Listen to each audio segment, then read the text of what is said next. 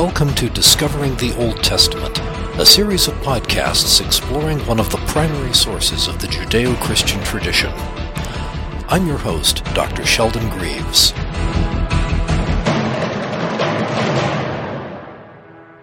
Welcome to episode 23 of Discovering the Old Testament. In this installment, we'll take a closer look at one of the most storied individuals in all of Hebrew Scripture, David, son of Jesse, king of Israel. I need to make a little quick note here and beg your indulgence. I'm coming off a cold at the moment, so I'm not in my usual voice this time. I hope that isn't a problem for our listeners. Continuing, David's story is exciting, compelling, tragic, and very, very human. I know I have always been impressed by the candor with which the books of Samuel portray him. But in addition to that, with David, we start getting into a time when it becomes possible to confirm the historical existence of some biblical characters. The actual existence of David has been a matter of controversy for a long time, particularly with the rise of the biblical minimalist school. However, two important pieces of inscriptional evidence strengthen the case for an actual King David. The first is the inscription of King Mesha, the so-called Moabite stone, which makes mention of the house of David. The text here is somewhat damaged, and so this reading was tentative, but a careful restoration of the stone in 2002 confirmed this reading. This stone is from the 9th century BCE, which puts it very close to David's time. The second piece of evidence was discovered in the 1993-94 excavation season at the site of Tel Dan in northern Israel, and also includes a very clear reference to the house of David. David's story is less well confirmed, but no less compelling for all that. As we described in episode 21, David was an early protege of Saul. He was his musician and his armor-bearer. The text of Samuel describes David as a cunning warrior and highly charismatic. Both became problems for Saul. David's superior reputation as a warrior was the final straw for Saul, as we also mentioned, but David's reputation on the battlefield may have had some, shall we say, enhancement along the way. The story of David and Goliath has become proverbial. It's part of our language. Describing something as a David and Goliath situation means that most people will know exactly what you're talking about. Goliath of Gath was, of course, a giant warrior who had challenged the Israelites to send a warrior to meet him in single combat. The story details the specifics of his war gear, mentioning, among other things, that the shaft of his spear was like a weaver's beam. But there is another passage in 2 Samuel chapter 21, verse 19 that reads, "Then there was another battle with the Philistines at Gob, and Elhanan, son of Jare-Oregim, the Bethlehemite, killed Goliath the Gittite, the shaft of whose spear was like a weaver's beam." Now, although Goliath of Gath may not sound quite like Goliath the Gittite, linguistically the names are very, very close. Besides, the description of the size of his spear shaft makes it pretty clear that we're talking about Goliath, whom David is credited with slaying. We don't have much on who Elhanan was. To complicate matters further, 1 Chronicles 20 has a similar text, only in this case it says that Elhanan killed Lachmi, the brother of Goliath, and also makes reference to the spear shaft. What do we make of this? It's not beyond the scope of possibility that David or his supporters gave him credit for Elhanan's feat of arms in order to burnish his reputation. Meanwhile, forced to flee from Saul's court, David builds his own power base and even serves as a mercenary commander for the Philistine king of Gath. David demonstrates a mastery of deception when he convinces his Philistine overlord of his loyalty while actually protecting the southern Israelite tribes from attacks by desert raiders. The ability to outfox his opponents was a hallmark of David's career. After the death of Saul at the Battle of Mount Gilboa, David was crowned king of Judah, and thereafter consolidated his power. Saul's son, Ishbaal, remained in charge of the northern tribes, but David managed to wear him down until Ishbaal's general, Abner, defected to David's side. Ishbaal was killed soon thereafter, but what makes this unification of the tribes significant is that the remaining tribes approached David and offered to be his subjects. In other words, David became king by the consent of the tribes, not because he beat them in battle and forced them into his coalition. There is another politically savvy move of David's that bears mentioning. He captured a Jebusite city named Jerusalem and made it his capital. The reason why this was such a good move is that at the time, Jerusalem was not in the territory of any one tribe. It sat roughly on the border between Judah in the south and the northern tribes, which is why it became known as the City of David and the acknowledged capital of his new growing empire. But David's charisma was offset by some less laudable qualities.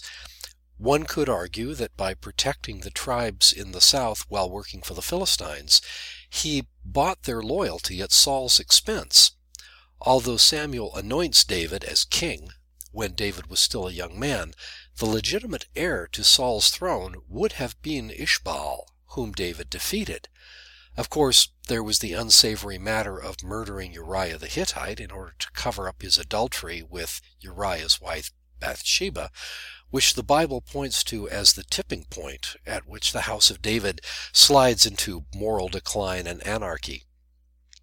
David has to put down revolts by his own sons that enjoyed a lot of popular support, which indicates that not everyone was happy with the way David was running his kingdom. For one thing, he instituted forced labor gangs, and he created a military draft, following a census taken of the population. This was frequently considered a sure way to bring bad luck to the people, along with being a prelude to increasing taxation. David was also guilty of some significant atrocities. One instance was his treatment of Moabite prisoners of war following his victory over them as a king. In that incident, he massacred 2/3 of them and enslaved the remaining third. This is all the more puzzling since when Saul was trying to run David to ground, David sent his parents to the king of Moab for protection. There's a Jewish tradition that the Moabites somehow misused or harmed David's parents, but there's no actual substantiation for this. The bottom line, however, is that David, as depicted in the books of Samuel, was not one to hold back. He was devious, ambitious, crafty, and, when the need arose, utterly ruthless. But in the midst of David's machinations, the narrative also paints a picture of a man torn by the strife and division in his own house, caused by his own moral failings. David is also remembered as a musician and a poet. Many psalms are ascribed to him, although there are very few that could actually have originated with David. But it's fair to call him a patron of the arts. It seems that he commissioned at least a number of psalms, and we also know that as his empire grew and brought wealth to Israel, David established schools for training scribes. In fact, it might very well be because of this act that there were people around to record the ups and downs of his kingdom.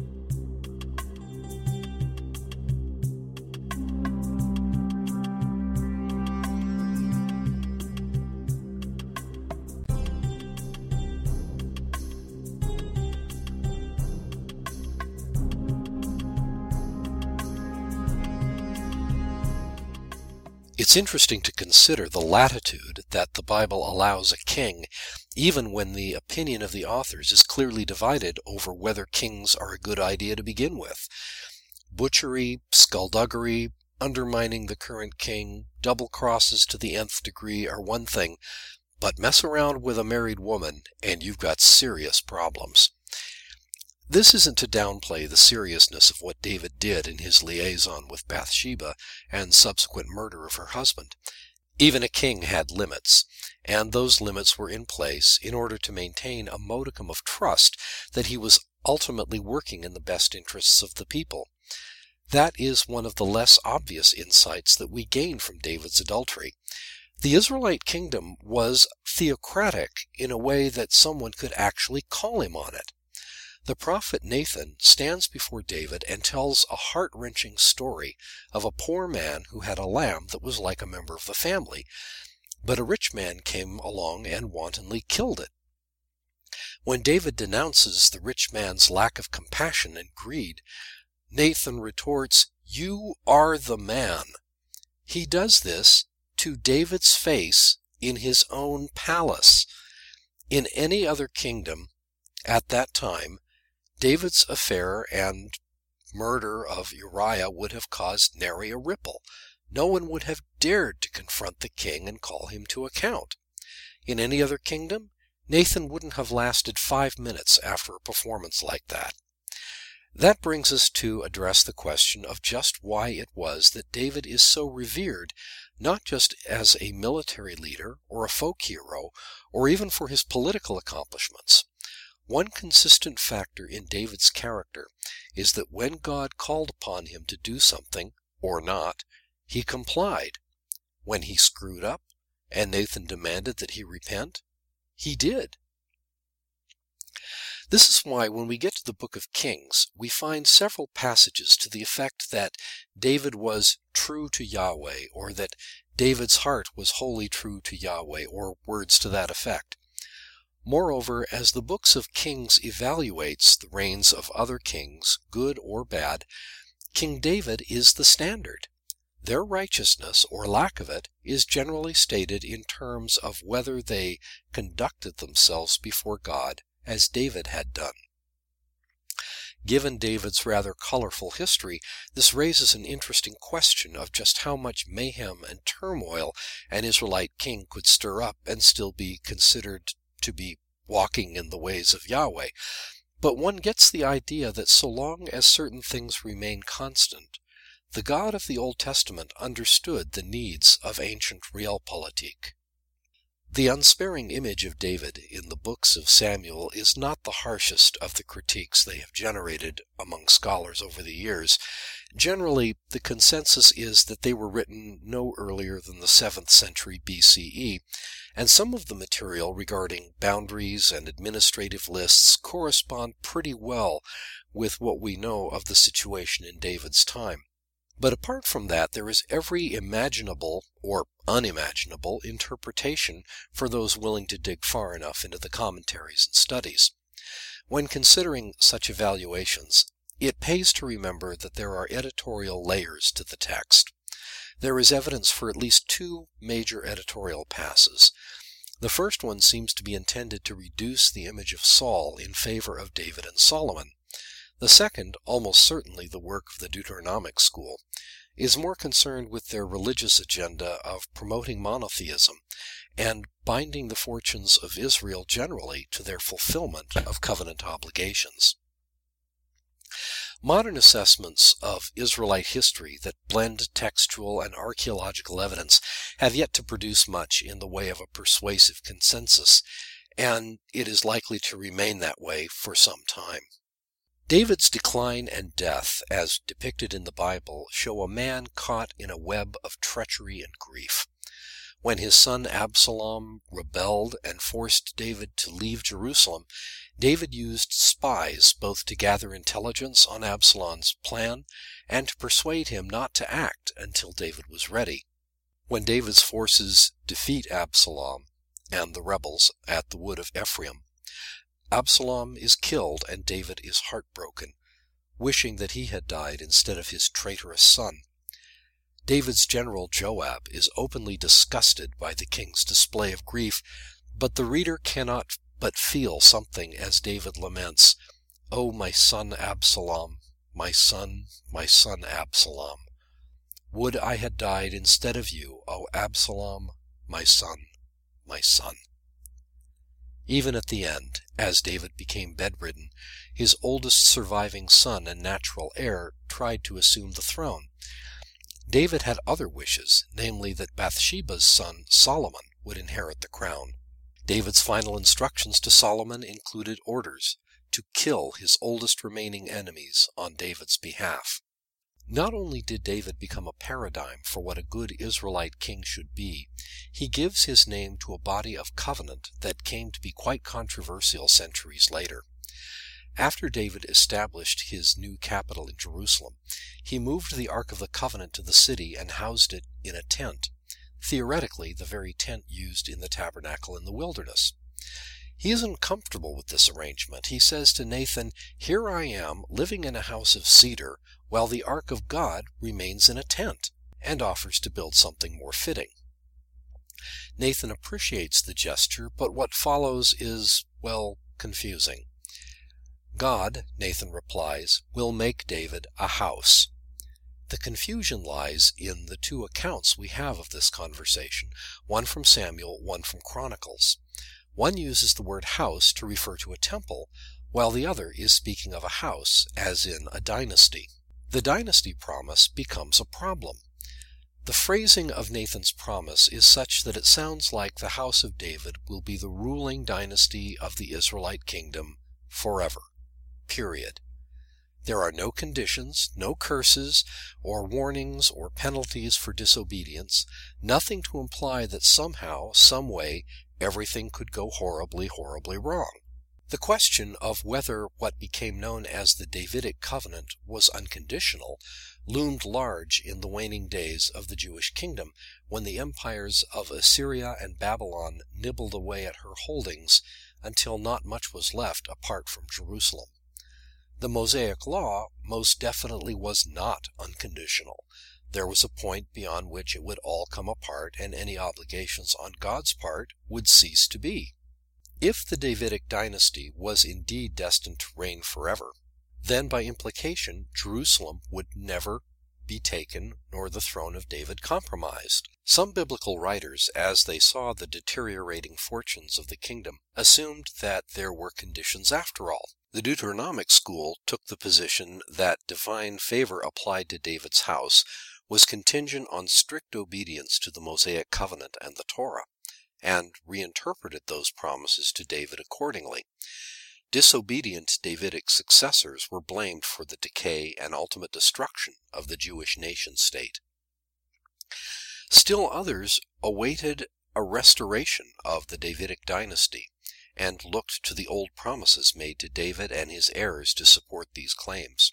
The prophetic hopes found in Isaiah and other scriptures, where the prophet hopes for a contemporary Davidic king who would live up to the dynastic expectation, were transmuted into the hope of a future royal figure who would restore not only the Davidic dynasty, but the Israelite hegemony and political power of old. This fueled much of the speculation that grew into the messianic expectations that flourished starting in the mid-2nd century BCE. However one chooses to regard this fascinating and controversial figure from the Old Testament, it is fair to say that Israel's second king became more than a model for Israelite rulership. He became an archetype.